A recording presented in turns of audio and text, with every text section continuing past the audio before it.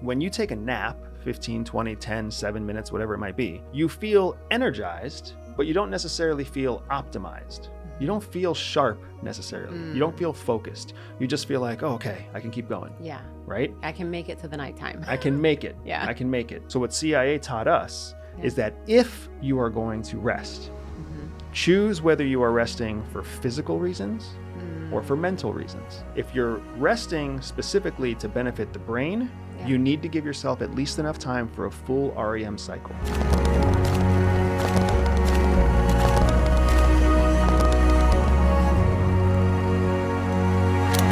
Smoke alarm last night. Oh my gosh. Why do fire alarms tell you that they're running out of battery only at night? Only at night. They never, I don't think I've ever had one go off during the day. I know I never have. Yeah, because the beeping, it intrudes in my dreams. And then after I'm like, what is that sound? Because it's not, it's like, it's spaced. So it takes you a few minutes to be like, what is that? And then you have to think to yourself, can I sleep through this? And I cannot. So I can. And that is exactly what happened last night. Because I also was roused from sleep by the beep of the fire alarm running out of batteries. And I thought to myself, I can sleep through that. And you sounded like you were dead. You sounded like you were dead. So I just kind of rolled over and I was like, I'll resist the urge to even focus on that. Yeah. And then it went away. And now I realize it probably went away because you got up. I got up. Yeah. 1:45 a.m. I got up. I found the flashlight. I pulled something out of the wall and then realized a few minutes later it was not the smoke alarm when it beeped again.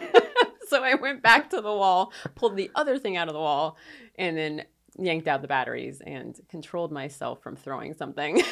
Well, that also explains why I woke up this morning and sitting on the kitchen table were two somethings completely dissected. And drywall. Absolutely. So, I mean, the last time I recall having that kind of weird disembodied wake up was really when we had very young children. Yeah. Because young children have a way of always waking up in the middle of the night. They're like the persistent smoke alarm. Yeah. Because they eat and they cry and they cry and they eat and they're always growing, right? Yeah. Their brain is growing so fast. Yeah. They don't sleep through the night. Yeah. And I would say that, even now, they're like elementary school age now, but even now they have their wake ups. Like our son sleepwalks, and that's really like discombobulating when he comes in because he's not even awake. He just comes in a panic, and then you touch him and you realize he's sweaty and he's sleepwalking. He is asleep, and you have to get him back. And our daughter comes in every once in a while still with some kind of like the half awake, some kind of request. Yeah. I'm itchy. I need lotion. My model ship is broken. And you are asleep. You're like, I don't know what's happening, but I'm going to fix this. And in both cases, you just, all you have to do is kind of steer them back towards their room, and then they find their way back to sleep. Yep. And sleep is one of those things that, we've talked about it a lot because it was a very humbling moment in our marriage. When we had the conversation about your priorities. Yes. And priority 1 was food. No, priority 1 was sleep. Sleep. Mm-hmm. It was sleep first. Yes. Food second. Yes. And then caring about me. And you were like, you pulled no punches. You were like, these are my priorities. Yeah. You are not the number one priority. And I was being honest with you. I was like, my number one priority is making sure that you're taken care of. Yeah. Making sure that you're safe and you're comfortable, and I want you to be happy. I will put you above all other things. And you were like, oh, that's so sweet. I put sleep above all other things. If I don't get 8 to 9 hours, I'm not pleasant. And like I can do it one night just fine. I can do it 2 nights, okay. 3 nights, and I'm just a beast. And so it's really in your best interest to get me sleep. So, I feel like we've just naturally stumbled into this conversation about sleeping. Mm-hmm. And sleep was something that was so difficult at the agency. And it was difficult because you never really knew what days you were going to get home on time. You never knew what days you were going to be up late. You never knew what days you were going to get a call in the middle of the night. Mm-hmm. And sleep was so difficult to anticipate or predict. Mm-hmm. So for you and I, when I learned that sleep was your number one priority, And then I knew that I couldn't, like, if I woke you up, you'd be pissed. If the job woke you up, you were I'd be pumped. on it, yeah. It was not fair. It was not fair. And the other thing with sleep with the agency was we started traveling worldwide more.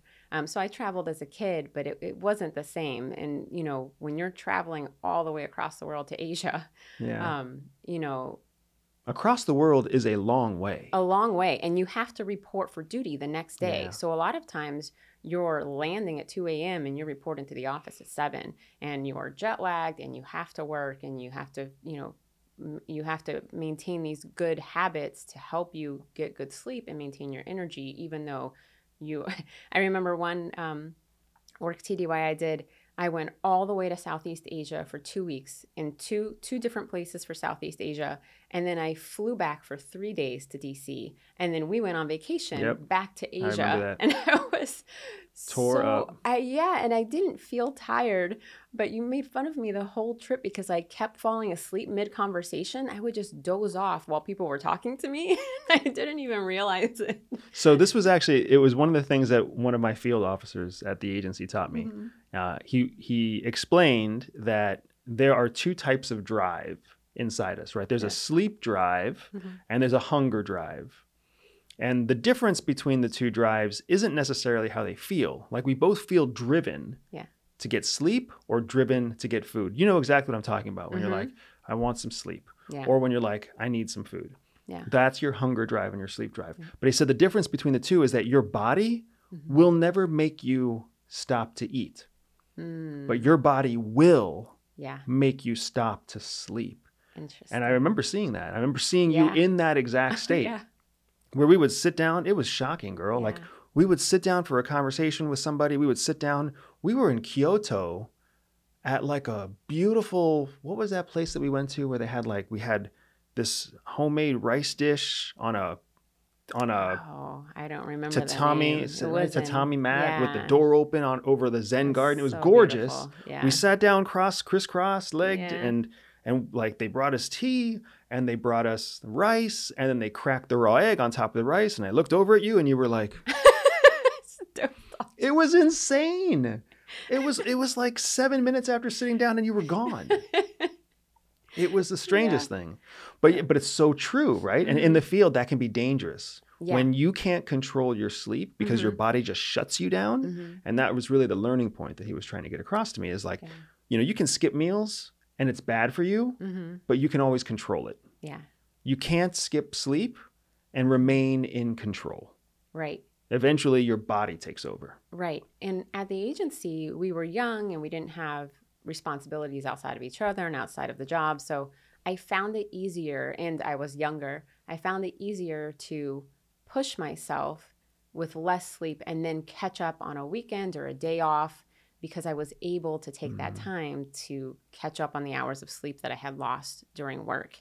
It was when we had kids that shifted for me because there suddenly was no time to just take a weekend and sleep it away. So one of the interesting things about actually physically having a baby is that when the baby is born, they wake up every 2 hours to feed. But you have all these hormones in your system that boost you. It's when those hormones start to lay off and your baby is still waking up. So our daughter had undiagnosed eczema that was keeping her up the entire first year of her life. And so she used to wake up every 2 hours. And I was so exhausted. And I remember when she was finally diagnosed and her sleep got better. And a year later, I was still exhausted. And you were like, you just spent almost 2 years not like sleep deprived. It will take time to catch up. And that was the first time it really dawned on me, you know, that sleep deprivation takes time to readjust to be normal again. I think it took me almost 4 years. And so I know that you had, you know, you had been doing some research and stuff because it's in your best interest, like I said. So I'm curious to hear, you know, what was it that you read that, you know, you used to help me, you know, relax and catch up on the sleep and kind of get normal again? Well, I think it all goes back to when we were at the agency because you have always been like the pit bull of the family. Yeah. When something presents itself to you, you latch onto it and then you gnaw, right? But it takes a lot before you bite. So unless something is really like a pressing threat, you just kind of look at it and then lay back down in your dog bed and go to sleep. But if something poses a threat, then you latch on and you go. And that's exactly what you were like at the agency. So, op to op, mission to mission, asset to asset. Yeah. It wasn't until they were an imminent threat or somebody put it in your lap and then you would jump on it. Yeah. Whereas for me, I've never been that way. I've always been much more of like the pain in the ass little like Chihuahua dog. Like I sniff around, I bark around, I jump around, I look around, like I'm curious about it, even before it's a threat, because I kind of want to understand what it is. And as soon as I started understanding the relationship between sleep and operational performance, that was when I started researching and understanding or trying to understand sleep better. Where for you, you didn't. You were like, I'm just going to do it until I can't do it anymore. I'm just going to sleep until I can't sleep. Because I was raised by a mother. I don't know if your mom was like this, but my mom worked two different jobs. She did night shifts, and her motto is always like, "I'll sleep when I die." Yes. Yeah. So both of our moms, I think, in hindsight, were perpetually sleep deprived. Oh yeah. Yeah, perpetually sleep deprived. And the United States has a tendency to lean in that direction, anyways. But I think that's really where you and I started diverging in terms of our studies, respect, appreciation for sleep. Yeah. Right? Because sleep is a very real factor in optimizing your performance. I think people understand that at a base level, but I don't think they understand it enough to be able to implement it day to day. And some of the metrics, I think, really show that. The United States has all sorts of terrible sleep habits. Yeah. Starting at age 13 or 14 is when we usually start a behavior of under rest, of undersleep. And it affects high school students, it affects college students, and we carry it on into our adult years. Did you know over 70% of Americans actually sleep with a pet? Oh, that makes sense. It makes sense. As an American in culture, it's horrible. Oh, really? Because every movement your pet makes rouses you out of whatever level of sleep that you're in. Yeah. And there's 4 levels of sleep. There's non-REM sleep, stage 1, 2, and 3. Yeah. And then there's REM stage sleep, which is your 4th stage of sleep, right? So 3 levels of non-REM sleep, 1 level of REM sleep. And that REM stands for rapid eye movement. We've all heard that 1,000 times. Right. So when your pet moves, it bumps you down whatever slot you're in. Plus, you're doing it to yourself. Whenever you move, whenever a bird goes off, whenever a smoke detector runs out of batteries. Those are all things that move you down the ladder of sleep when you need to be moving up the ladder of sleep. Yeah. So as bad as the United States is, we're actually not even the worst country in the world. You know what some of the worst countries in the world are for sleep? No. Just guess. Third world countries where it's too hot to sleep? That might be true, but nobody's... But they weren't studied. Nobody's running studies of third world countries. That's exactly right. So first world countries, UK? UK's bad. UK's, I think, the 4th worst rested country on the planet. Germany? Germany's like pretty well rested. I know. I was like, they like their vacation. Most of Europe is actually very well rested with a few exceptions. I'm not sure. You have to tell me. So the worst rested country in the world is Japan. Oh, yes. That makes a lot of sense. They actually have those little pod beds for the office workers that, you can go and take a nap. In the tiny pod. So as bad as they are at getting a full night's sleep, they're one of the best in the world for napping. For exactly that reason, because it's culturally acceptable. It's actually considered respectful and a compliment to both the company and the individual to sleep on the job. So what is the science behind napping? Because I've found that as I get older and as the kids get older, I still have my days where my body is like, I'm just going to shut down. I need, 30 minutes to an hour. I'm going to go lay down. And something I've learned that has been really beneficial to me is I always thought of myself as not a good power napper. It takes me some time to fall asleep. But if I just lay down, whether or not I fall into a deep sleep or not, doesn't seem to matter. It's the rest itself. My eyes are closed. My mind is blank. I'm just laying there, whether I fall asleep or not. So what is the science on recouping your energy through napping. So remember how we were saying there's 3 stages of non-REM sleep? Yeah. So there's different kinds of naps, right? There's the naps like you see in Latin America, right? Siestas, which is like a 2.5 to 3 hour nap, right? And then there's the naps that you see across Asia and through parts of Europe, which are much shorter naps, right? 15 to 30 minute naps. So the difference between the 2 naps is really what level of sleep you get to. All rest is rejuvenating. Stage 1 of non-REM sleep is when you just start to slow your heart rate. You start to increase your body temperature. You start to just relax your muscles, right? That is rejuvenating, much more rejuvenating than being engaged and being intellectual. Stage 2 is when you actually start to move from that state of alertness, but relaxation, into a state of relaxed, distant alertness, right? Before you move into the 3rd phase, which is basically like you're drowsing, you're dozing, you're drowsy, you're actually asleep, but you're not necessarily in a deep rest yet. And then, of course, REM sleep. So when you've got your siestas that last 2 to 3 hours, they're actually going all the way into REM state sleep. The full cycle. The full cycle. Whereas your nap, what we traditionally consider a nap in the West, is a much shorter term thing. So it's actually just there for physiological benefits. And this, I think, gets to the heart of your question. When you take a nap, 15, 20, 10, 7 minutes, whatever it might be, you feel energized, but you don't necessarily feel optimized. You don't feel sharp necessarily. You don't feel focused. You just feel like, oh, okay, I can keep going. Yeah. Right? I can make it to the nighttime. I can make it. Yeah. I can make it. Yeah. So what's happening there is that the brain only has 2 stages. It has a learning or absorbing stage, and then it has an indexing stage. Yeah. The 2 things the brain can do. It can either learn or it can index information that it has learned, but it cannot do both things at the same time. And it can't do neither thing either unless it's not a neurotypical brain. Right. So while you're awake or while you're in a level of alertness, stage 1, non-REM sleep, you're still in alertness, you're learning. That learning means that you're not indexing what you've learned in the past. In order to have creative thought, in order to have like problem solving and ideas, you need to be able to index what you have learned. And that's what makes it so that your brain can do what it does and all the neural links get creative.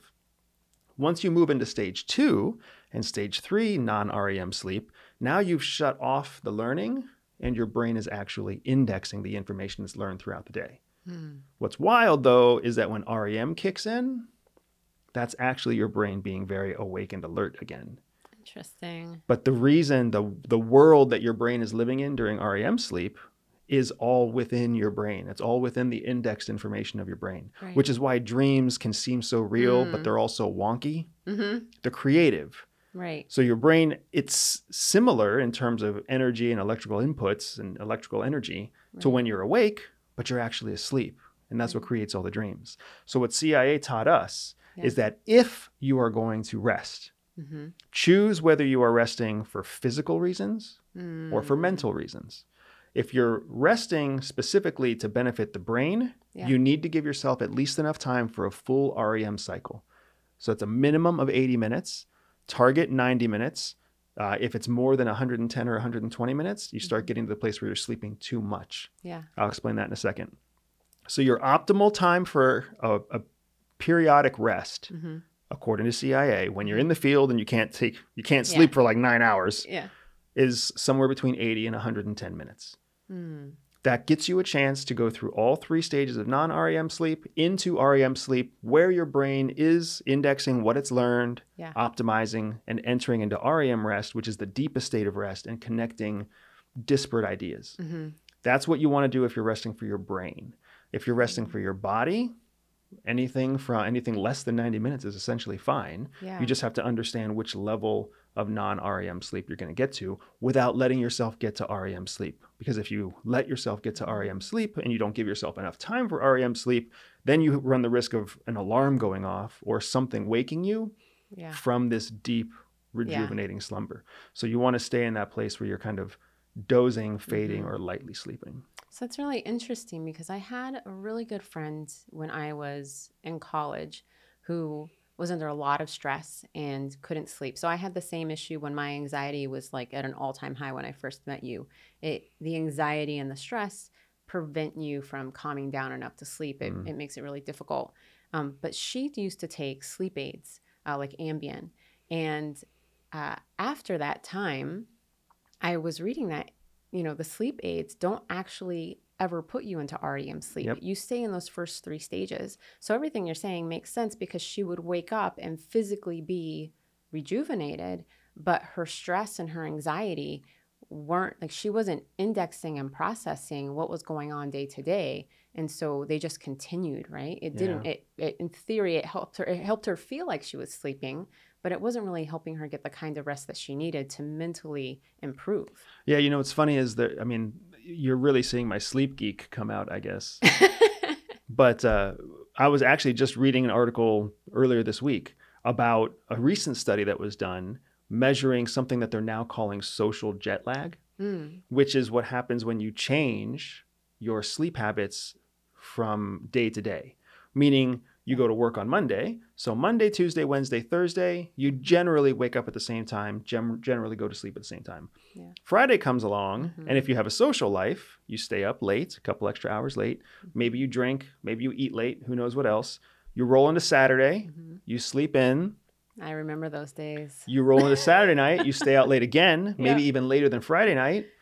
Yeah. It comes to Sunday, you sleep in, and then Sunday you try to go to bed early, you can't really fall asleep, and then Monday you start the day and you don't feel so good. Yeah. That change from Thursday to Monday is just like what you talked about when you traveled across the planet, right? Yeah. You're actually literally changing time zones, creating a lag in your circadian rhythm. Yeah. It's the same thing that's happening throughout the week when people have what's known as social jet lag. And there was an awesome study that was done talking about how coming out of COVID, and especially in the Western world, and especially as people seek to find opportunities to re-engage each other as human beings, not in the cyber digital world. Yeah. We're entering into this phase of social jet lag again that's decreasing our overall productivity. That's interesting. And, I would think of social jet lag as something that applies to night shift workers. It's not social, and it's the same concept, yeah, but it's not for social reasons. Right. And I bet that most people don't think about the fact that they're doing that to themselves. Like, they're like, oh, I work a regular job and I go out on the weekends and I have fun, and what's the big deal? Although I do remember I think it was one of our pediatricians told us that Mondays at school are usually tough for kids because kids go through the same social jet lag, right? The parents are excited to have them home. They let them stay up late all on the weekend. And then Monday morning, they come to school wrecked because they couldn't sleep Sunday night. They're off, right? And then it takes them the whole week to readjust before on the weekend they do it all over again. I do the same thing to our kids too. I'm not going to lie. They don't have to go to a school. But like when I come back from a work trip, or when I've been gone shooting for a show, or when I come back and it's just me and the kids, it's like, oh, kiddos, the clock is an irrelevant thing. Their bedtime shifts like 2 hours when you come home. Oh, yeah. And none of us like it, but I always get excited to do it to them again. It's totally something we're susceptible to, this idea of social jet lag. Yeah. Right? And you were asking about meds. This is super interesting. Yeah.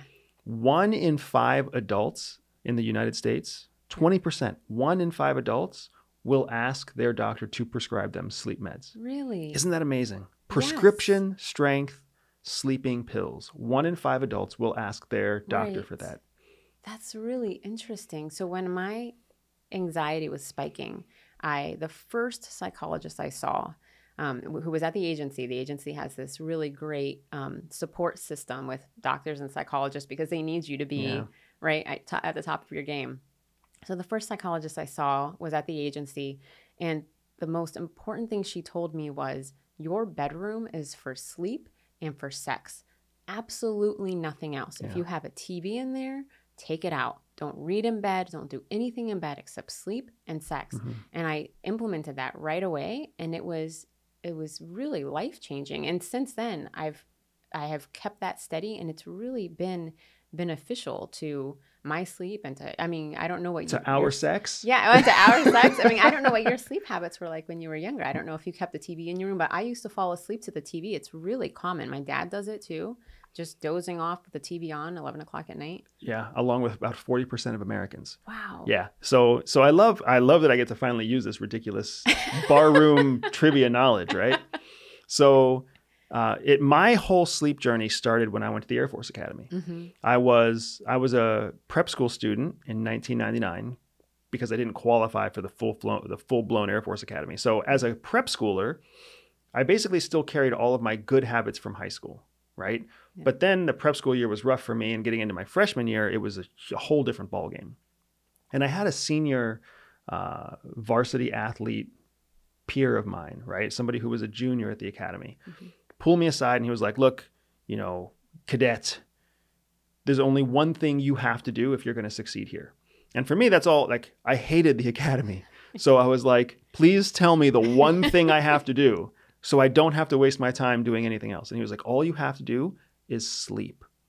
He was like, respect your sleep. Don't be the asshole who pulls the all-nighters. Yeah. Don't be the idiot who waits to the last minute. Don't be that guy who gets hooked on caffeine or cigarettes to stay up. Just sleep. Sleep and you'll remember your classes better. Sleep and you'll be attentive during class. Sleep and it'll replace all of the need to study or everything else, right? Just sleep. Yeah. And that's kind of what started me on the whole, let me respect sleep. And it worked. It worked my entire time at the academy. It worked when I was in the military. And when I was a nuclear missile officer, I was the guy pulling those ridiculous shift hours. Sometimes you're on the day shift. Sometimes you're on the night shift. Underground in the actual capsule, we did 72-hour shifts. 3 days underground. And then when I moved on to being the commander of the command post for the missiles, then I was on a 12-hour shift. And that 12-hour shift would shift, right? Mm-hmm. So sometimes it was noon to midnight. Sometimes it was midnight to noon. Sometimes it was 3 to 3. It would shift depending on availability for other officers. But my point is, like, long before I ever sat down for training at FTC at the farm, before I had that speech from an instructor who was like, hell, hunger drive and sleep drive, I had already been geeked out about sleep long before that, because there's so much, it's so infinitely more complicated than anybody gives it credit for. Yeah. And it really is like this miraculous little thing that our bodies do. I wish I'd known you back then, because I was doing all those things. I was smoking and drinking coffee and staying up too late. Partying started on Wednesday and went through Sunday. And then I missed my 8 o'clock class almost every time. We would have had kids a lot younger. Oh, yeah. If we would have met younger. It would have been a very different life. It would have been a very different, difficult life. Glorious with our 6 children. And no money. And no money. Yeah, that's what it would have looked like, for sure. We would have loved each other. And I know that we like to think that that's enough, but a little bit of extra goes a long way. That's fair. On top of love. So before we get too far into what life would have been like without without sleep or with cigarettes or whatever, right? One of the things that I think is super interesting that nobody talks about is that when you sleep, there are physiological changes in your brain. Right? Now, I think everybody understands that there's like electrical impulse changes in the brain. There are actual physiological changes in the brain, meaning the physical body changes inside your brain when you sleep. How's that? So in 2019, neuroscientists actually discovered that there is a cerebral fluid that is secreted over your brain. And it actually washes the brain and then pulls the waste product that was washed off the brain, pulls it down through your system so you can actually excrete it through, feces or urine later on in the next day. That's crazy. Because the cellular process of actually transmitting electrical information from cell to cell, that impulse, electrical send, actually creates a waste product. Which makes total sense. So your brain actually creates its own form of waste product on a cellular level, and depending on what you're doing, creates different levels of waste. So when you're intellectually, rationally thinking through a process or a problem, it creates the most cellular waste. When you are creatively imagining something, it creates a lesser level of waste. And when you are meditating or just trying to synchronize your brain, exercising, yoga, running, something like that, it creates a waste product also. but the lowest level of waste product. So essentially, any activity that you're doing during the day that requires your brain's attention or engagement creates a waste product. And then sleeping, specifically hitting REM sleep, allows the brain to relax enough and triggers the secretion of this fluid that then washes your brain.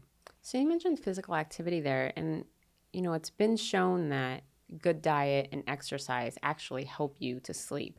So have you read about, what does that connection look like? Because you were saying that creates the least amount of secretion.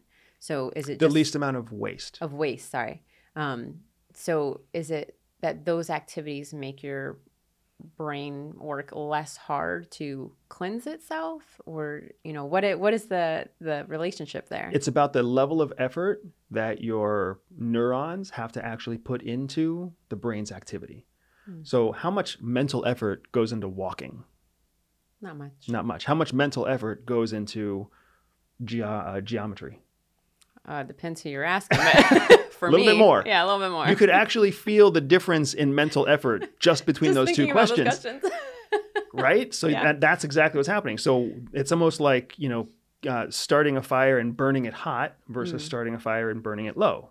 It creates a different amount of smoke. Yeah. It creates a different amount of ash. Yeah. Right? Yeah. And that's essentially exactly what's happening in the brain. So the kind of ideal concoction that I was taught for sleep, and I say that it's the ideal, but it's ideal. So it's almost impossible, right? But the ideal concoction for sleep is to have no chemical uppers in your system, no caffeine, no cigarettes, no, nothing whatever else you might take, right? No sugar, no chemical uppers should be in your system. You're looking at between 20 and 40 minutes of exercise. You're looking for a minimum of 6 hours of sleep, a maximum of 9 hours of sleep. Why 6 and 9? Because the REM sleep cycle, the REM sleep cycle, is about 90 minutes. So whenever you plan to sleep, you should always be sleeping around those REM cycles. So imagine the REM cycles as like building blocks. Right. Minimum sleep that you should try to pursue for mental recovery is 90 minutes. If you can't if you have more than 90 minutes, you should actually wake yourself up at 100 and 110 minutes. You should actually wake yourself up after your REM cycle rather than, go halfway into the next sleep cycle. So if you only have 2 hours, you should really only sleep for an hour and a half and then wake yourself up. But if you have two 90-minute segments, right? If you have 200 minutes, then it's better to go into 2 REM cycles, right? So while many people will argue like, oh, you do it all the time.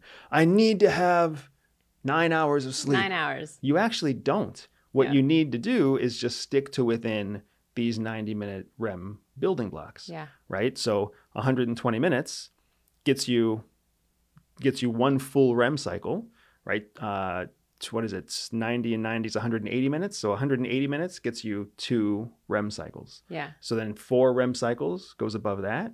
So you see how it starts to build from there. So you got 3, 6, 9. And so though, does it matter if they're all in a row? Because I had another friend in college who experimented with these 90-minute REM cycles throughout the day. Right. So he didn't sleep 8 hours. Right. He's had these 90-minute cycles spaced throughout the day and night. And I thought it was fascinating. So what I was trained is that the ideal is you want them sequentially between, what would that be? 1, 2, 3, 4 REM cycles, sequentially between 4 REM cycles and 2 REM cycles. Interesting. Right. That's the ideal. Yeah. If you can't do that, and this is where it starts to get really helpful. If you can't have the ideal, and let's face it, most of us can't. Yeah. We've got businesses that we're running, careers that we're building, families, we're dating relationships. We can't do the ideal. We can't go without caffeine. We're already addicted to cigarettes. We drink beer, right? We can't find 40 minutes every day to exercise 7 days a week, right? There are people, we just can't do it. It's not realistic. Yeah. That's where your friend was right on the money. Really? You actually can maximize your brain's ability to rest, recover, index, and learn by simply spreading out your 90-minute cycles. Sleep 100 minutes in the morning, work for 3 or 4 hours. Sleep 100 minutes in the afternoon, work for 3 or 4 hours. Sleep for 100 minutes in the evening, or maybe even sleep for 180 minutes in the evening. start again. I can't imagine. It's hard for us to imagine because we're used to these traditional sleep cycles. Yeah, that's fair. Right? Yeah. Now, it's also important to understand that, like I said, it's super complicated. Mm-hmm. We have a circadian rhythm inside of our bodies that makes it so that we are very sensitive to things like light, noise, temperature. Yes. And we expect a certain cycle with all of those things. Mm-hmm. So the big challenge there is that your rhythm can get off cycle with Mother Nature. Yeah. So you'll be ready to go to sleep, but the sun will be bright. Yeah. So you have to have a way of making sure you can block out the sun. Right. And then you also have the challenge of the fact that if you try to sleep at noon, it's the hottest part of the day. Mm-hmm. So you're going to be trying to sleep. Your body's going to be trying to cool itself down, but it's the hottest part of the day. Right. And then you'll be trying to stay awake at the coolest part of the day. And there's all sorts of, it gets complicated. Yeah. But it is possible. I think the circadian rhythm is a really interesting point as well, because I can tell what time it is by how tired I feel. My energy levels are very clear, throughout the day and in the evening. And I know exactly when it has turned 8 o'clock because I suddenly start to feel tired. And there has been, there's a lot of information out there about how if you start paying attention to your body's signals, right, then you can optimize your sleep because everybody's circadian rhythm is different. So if you're forcing yourself to go to bed at 8 because you have to wake up really early the next morning, but it's out of your rhythm, right, you're going to have to make some adjustments because you're not naturally going to be sleepy at 8 o'clock. And it's important to understand our circadian rhythms are all different, but they're only like 12% different. Right. Nobody is 180 degrees different than somebody else. Right. We're just a little bit off from one another. So, the hack to good sleeps, right? So we talked about the ideal good sleep. The hack that we were always taught for good sleep, right? If you want to immediately transform your sleep cycle. Yes. And this was incredibly valuable to me when I went through the farm because like when you start day one at the farm, it's full speed. And we're all coming off of social jet lag because we were all celebrating something before we went to the farm. Yep. So you get to the farm and they like indoctrinate you the first day and you're like, oh shit, I am in over my head. Yeah. So they give us this hack right away, right? First, no caffeine after 1 p.m. They can't keep you away from caffeine. The hack is you're going to drink it. We're not going to stop you. Don't drink anything with caffeine after 1. So after 1, if you want to drink tea, go to herbal tea, go to non-caffeinated tea. If you want to drink coffee, go to decaf coffee. Yeah. It's not going to be pretty, but it's going to work. Yeah. Right? That's hack number 1. Hack number 2, you want to go for a walk after dinner. Why a walk after dinner? Because you want to get that 15 to 20 minutes of exercise in. Yeah. Right? Plus, when you do it after dinner, you're keeping yourself away from screens. You're keeping yourself away from work. You're de-stressing. And that's a big part of what you have to do. If you plan on getting decent rest, you actually have to distance yourself from the stressors of the day. Yeah. Because you have to let your body come down, heart rate wise, anxiety wise, pressure wise. You have to distance yourself from all the activity of the day. So after you eat the last meal of the day, which is dinner, 15 to 20 minute walk, that gets you away from screens. Being away from screens is a big part of what you have to do. Yeah. Staying away from the TV, staying away from the phone, both of which you mentioned yourself, right? If you can imagine, 41%, I think it's 41% of Americans are still sending text messages on their phone after they've turned off their own lights to go to bed. Yeah.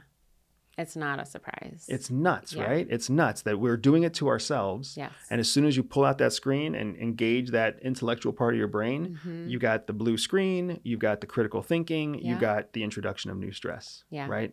So go for the walk, avoid caffeine, get your time away from stress, away from activities. And then the last Benny that they gave us is that when possible, have sex. Really? Those are your 4 things. At the farm. At the farm, which they knew we couldn't do. So you know what they were telling us to do instead. They want that dopamine rush to end the day, to kind of cleanse the cycle, and then be ready to go on and get a full rest. I think that's really good advice. So if you want to hack your way to sleep like tonight, that's the thing to do. Yeah. So we'll try and go for a walk after dinner. We'll try and go through. I'm happy. I'm happy to dedicate myself to this full experiment tonight for you. We have a very solid caffeine rule. We do. For sure. And we learned it at the agency. Yeah. Well, right? and it's been so important to us that we've implemented it, and we never go past that ever. I do sometimes when I'm traveling, and I always regret it, because that's how you end up sitting there at 1:00 in the morning with like your feet twitching or something, right? And you're like, what did I do this to myself for? The thing that you're so bad at is definitely staying away from screens. Yes. You're supposed to not look at a TV screen. You should not engage television. So one thing that you do really well is you read. Yeah. Like I have yet to come across any study that says anything bad about reading a paper book before bed. Everybody, everywhere always says the fastest way to de-stress, the fastest way to disengage your mind from the stressors and the activity of the day is to actually pull out a physical paper book and read it. Yeah, it does. And you can read it right up to the moment that you turn off the lights and go to sleep. It depends a little bit on the book, because I have definitely closed my book and then had dreams all night about some kind of like Wheel of Time war battle scene. But you still slept. Yes. Right? Well, and if you were dreaming, you were in REM sleep. That's fair. Yeah, so you had a lot of good things going in the middle of that battle. Yeah. Right? Absolutely. Yeah. Thank you for letting me geek out about sleep. I love it. I love this topic. And that's why I don't stop. Like for me, sleep is one of those things that I take very, very seriously. Yeah. We've taken it very seriously for the kids. Last point, and then we'll get to the question. The last point I want to make, sleep is not the same for any human being as they go through the cycle of age. Yeah. So up to puberty, and puberty lasts for a long time. Yeah. Puberty actually ends when we're like 23 years old. Yeah, 25, I think, is when your brain finally stops growing. So throughout that entire period from 0 to 25, sleep is actually a required part of brain growth and brain development. So if you want to give your teenager or your child the best opportunities for future learning, future memory, future critical thinking, you got to give them sleep. Yeah. And you have to encourage them and police their sleep. They need to get it themselves, especially during those puberty years, 13 to 25, because they start to not understand that sleep is valuable and that social interactions will come later. Well, and so they start to choose social over sleep. But then you can teach them the good sleep habits, the ideal, and then you can teach them the hacks. Maybe not the sex part, but but the alternative. Yeah, it'd be fine. So then from like 25 to I think it's around 38 or 40, during that phase, sleep is really primarily there for physical rejuvenation, to help you build muscle, to help you recover from injury, to help you do all sorts of things. Right? The primary purpose of sleep until you're about 40 is really just healing. Yeah, healing from the previous day's activities. From 40 to I think it's like 60, the primary purpose of sleep is brain health. So you want to sleep because that's what's going to keep your brain functioning at higher order cognitive capabilities for a longer period of time. Yeah. Right? And that's when you start to see people decline mentally, memories start to go. We've seen all sorts of mental brain degradation that happens between 40 and 60 because people aren't sleeping. That means they don't get to remove the waste product from their brain. They don't get to rejuvenate the brain. They don't get to index old information and create pathways for new connections. Yeah. That's up until you're about 60. And then from 60 to termination, 60 to terminal death, right? Now all of a sudden you're back in a maintenance phase. Now, just like you were from 25 to 40, your primary goal was just to heal. That's the same thing you're doing from 60 on. Your primary goal with sleep is just to heal, because your brain is in steady decline. Interesting. So, depressing thought, but all along your life, sleep is super valuable. Yeah. Do you have any idea how much percentage of your life you will spend sleeping? Not enough. It's the exact answer I would expect to get from you. So the number is about 30 to 33%. That's awesome. 1/3 of your life you will spend sleeping. That's awesome, because I have really awesome dreams. For people who don't remember their dreams, maybe not so much, but I'm happy to be there. You already don't remember most of the sleep that you had because it happened when you were younger. Right. When you slept like 50 to 60% of the day. When you were a baby, right? And a teenager. Did you sleep a lot as a teenager? Oh my gosh, I slept so much as a teenager. My parents would wake me up at like 2:00 in the afternoon with music. Yeah. Oh my gosh. Oh yeah. Well, I'll get us off of the sleep topic. We had a great question come in today from our spy tribe.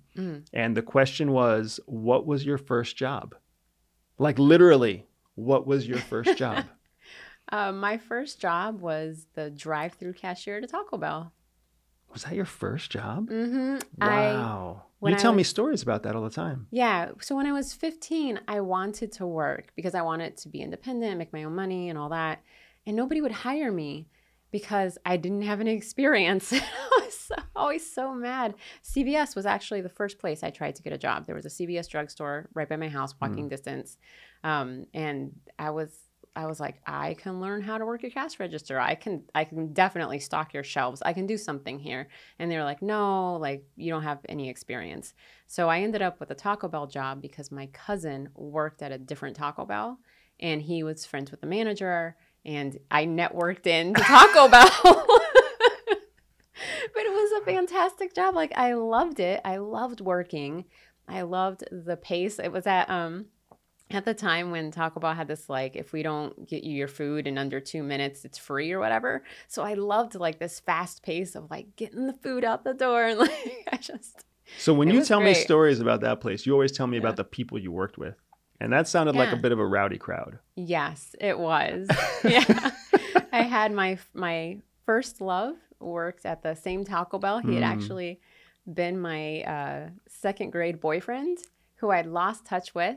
And then when I started working at the Taco Bell, he was there. Wow. And I was madly in love with him. And so we dated that whole time, my senior year of high school. And then the other romance in the Taco Bell. Romance in the Taco Bell. I bet it's not that rare, actually, now that I think about it. Yeah, and there was, a lot of the people there were high school age. And we would hang out after work, and it was great. Wow, that begs for a taco burrito joke. I'm just saying. Oh, so funny enough, I was a vegetarian at the time. So, yeah. The only thing I could eat was like their rice bowl. And then the guy in the back used to custom make it for me. It was great. Wow. Good times when you're like 16. So my first job was actually also in food services. Mm-hmm. I was a dishwasher. I was a dishwasher at a country club restaurant. That sounds nice. Yeah. I mean, it wasn't bad. And it's funny because I also got networked into that role. And I started when I was 15. So I was actually too young to work according to Pennsylvania state law. Oh, interesting. So somebody who was a friend of a friend of my dad, I'm pretty sure the way the story goes. And again, like I don't have a lot of very fond memories of my dad. So this could be who knows what. Yeah. I feel like my dad wanted me out of the house and and he was like, you got to find a job. And I was like, I'm too young to work. Because it's actually illegal for a 15-year-old to work. And he said something about how that was baloney and it wasn't like that when he was a kid. And then he called up somebody or talked to somebody and they were like, sure, we can hire him under the table. In the back as a dishwasher at the country club. Awesome. And it wasn't like a fancy country club. It was like a rural Pennsylvania country club. Yeah. So it was a place that actually had the word shack in the name. Right? Like it was a shack, burger shack, golf shack, whatever else. So that was my actual first job. And what was interesting is I really enjoyed working there for a lot of the same reasons that you mentioned. Yeah. Because you're doing something, like you're being productive, you're working with a team, you're important enough to actually be needed at a certain time. That's something that never happened in my house. Yeah. And people said thank you. And I got a paycheck. And it wasn't very much, but it was more than what I was getting paid at home to do the dishes. Yeah. Right? But I also hated the job because it was so incredibly boring. But I learned, this is so interesting. I learned in that job that there's always more to do. And I started learning how to accept that there will always be more to do. Because you know what it's like when you work in a dishwashing capacity for a restaurant? Always more dishes. There's always more dishes. Yeah. Doesn't matter how fast you clean them. It doesn't matter how nice they are. It doesn't matter what your equipment is.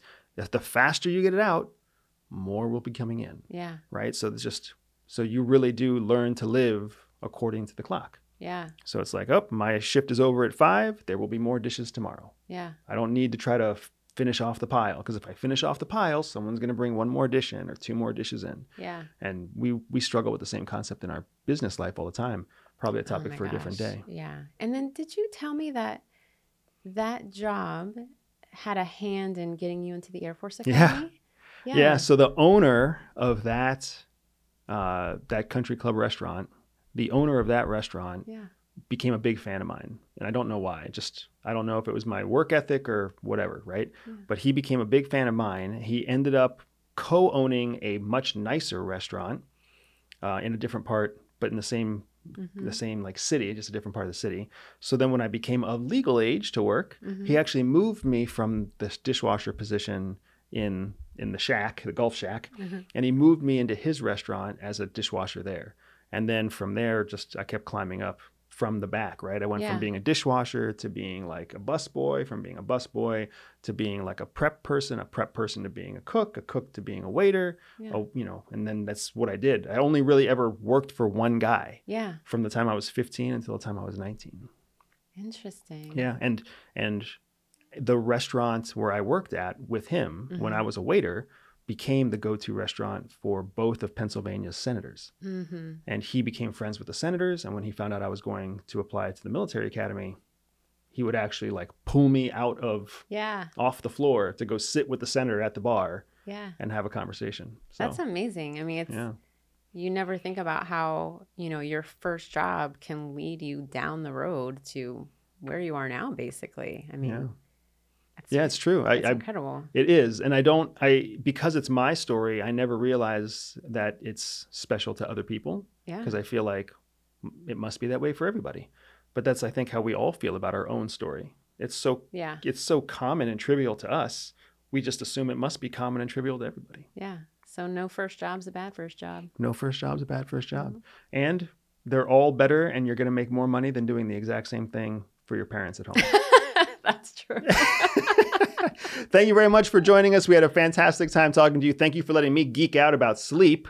And thank you for understanding that my wife loves her sleep more than she loves me. I've had to accept that as well. If you were interested in the deep dive on sleep, if you're interested in any of the sleep topics that we covered down on today, make sure you check out the links below in the description. If you take our SPY quiz, you're going to fall right into a quiz that's going to help you understand more about your personality and your own sleep habits. And if you visit our website, you'll see all sorts of instructional manuals and cool courses and cool ebooks that will help you tap into how you can optimize everything from your sleep to your sex life, as a matter of fact.